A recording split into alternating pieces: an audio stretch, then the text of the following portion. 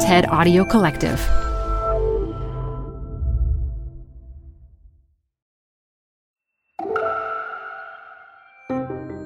I'm Elise Hu. You're listening to TED Talks Daily. Get ready to geek out with some ideas about nature-inspired technology. In her talk from TED Women 2021, computer scientist Emma Hart explains the concept of artificial evolution. It's a digital version of DNA that could help us unlock new designs for wildly advanced robots. This show is brought to you by Schwab. You're here to keep a pulse on environmental trends. Well, now you can invest in what's trending in electric vehicles, renewable energy, water sustainability, and more with Schwab Investing Themes. It's an easy way to invest in ideas you believe in. Schwab's research uncovers emerging trends, then their technology curates relevant stocks into themes. Choose from over 40 themes. Buy all the stocks in a theme as is or customized to better fit your investing goals. All in a few clicks. Schwab Investing Themes is not intended to be investment advice or a recommendation of any stock or investment strategy. Learn more at schwab.com/thematic investing. Support for TED Talks Daily comes from Odoo. If you feel like you're wasting time and money with your current business software or just want to know what you could be missing, then you need to join the millions of other users who switched to Odoo. Odoo is the affordable all-in-one management software with a library of fully integrated business applications that help you get more done in less time for a fraction of the price. To learn more, visit odoo.com/TED Talks. That's ODOO.com/TED Talks.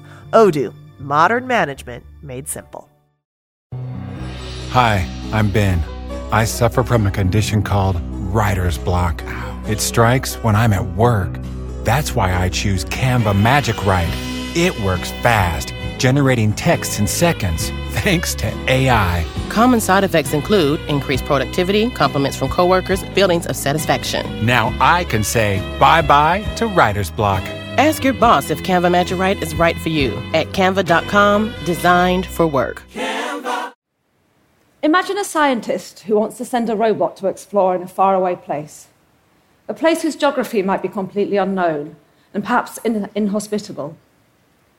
Now imagine that instead of first designing that robot and sending it off in the hope that it might be suitable, instead, she sends a robot-producing technology that figures out what kind of robot is needed once it arrives, builds it, and then enables it to continue to evolve to adapt to its new surroundings. It's exactly what my collaborators and I are working on. A radical new technology which enables robots to be created, reproduce, and evolve over long periods of time. A technology where robot design and fabrication becomes a task for machines rather than humans. Robots are already all around us, in factories, in hospitals, in our home. But from an engineer's perspective, designing a shelf-stacking robot or a Roomba to clean our home is relatively straightforward. We know exactly what they need to do, and we can imagine the kind of situations they might find themselves in. So we design with this in mind. But what if we want to send that robot to operate in a place that we have little or even no knowledge about? For example, cleaning up legacy waste inside a nuclear reactor where it's unsafe to send humans, mining for minerals deep in a trench at the bottom of the ocean, or exploring a faraway asteroid. How frustrating would it be if the human-designed robot that had taken years to get to the asteroid suddenly found it needed to drill a hole to collect a sample or clamber up a cliff, but it didn't have the right tools or the right means of locomotion to do so? If instead we had a technology that enabled the robots to be designed and optimized in situ in the environment in which they need to live and work, then we could potentially save years of wasted effort and produce robots that are uniquely adapted to the environments that they find themselves in. So to realize this technology, we've been turning to nature for help. All around us, we see examples of biological species that have evolved smart adaptations that enable them to thrive in a given environment. For example, in the Cuban rainforest, we find vines that have evolved leaves that are shaped like human-designed satellite dishes. These leaves direct bats to their flowers by amplifying the signals that the bats send out, therefore improving pollination. What if we could create an artificial version of evolution that would enable robots to evolve in a similar manner as biological organisms? I'm not talking about biomimicry, a technology which simply copies what's observed in nature. What we're hoping to harness is the creativity of evolution, to discover designs that are not observed here on Earth, that a human engineer might not have thought of, or even be capable of conceiving. In theory, this evolutionary design technology could operate completely autonomously in a faraway place. But equally, it could be guided by humans. Just as we breed plants for qualities such as drought resistance or taste, the human robot breeder could guide artificial evolution to producing robots with specific qualities. For example, the ability to squeeze through a narrow gap, or perhaps operate at low energy. This idea of artificial evolution, imitating biological evolution using a computer program to breed better and better solutions to problems over time, isn't actually new. In fact, artificial evolution, algorithms operating inside a computer, have been used to design everything from tables to turbine blades. Back in 2006, NASA even sent a satellite into space with a communication antenna that had been designed by artificial evolution.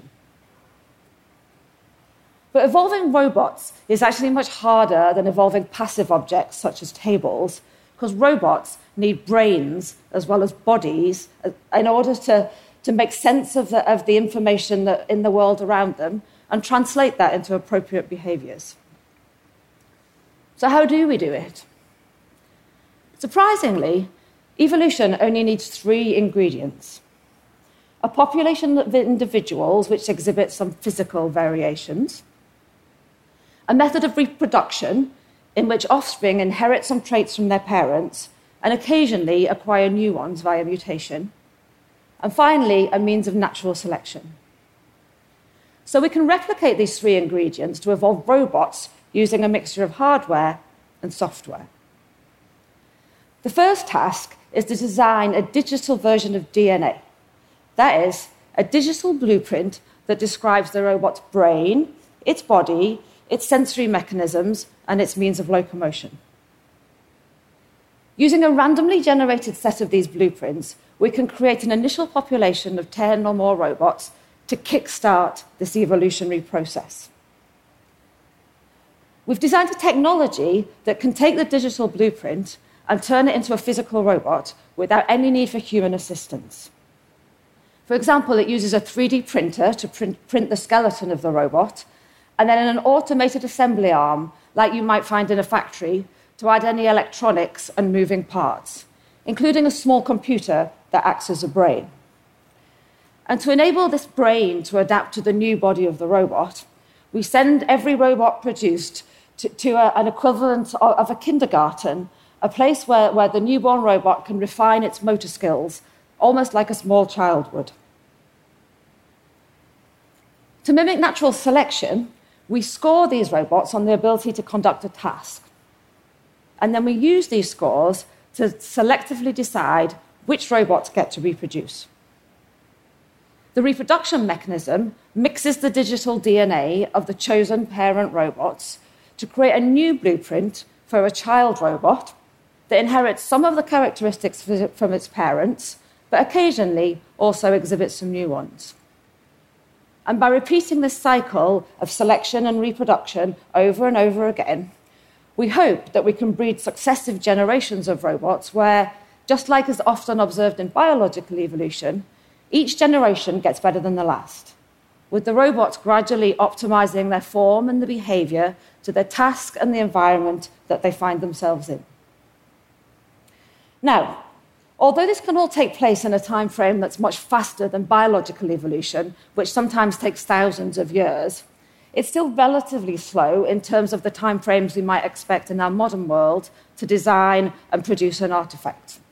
It's mainly due to the 3D printing process, which can take more than 4 hours per robot, depending on the complexity and the shape of the robot. But we can give our artificial evolutionary process a helping hand to reduce the number of physical robots that we actually need to make. We create a digital copy of every robot produced inside a simulation in a computer.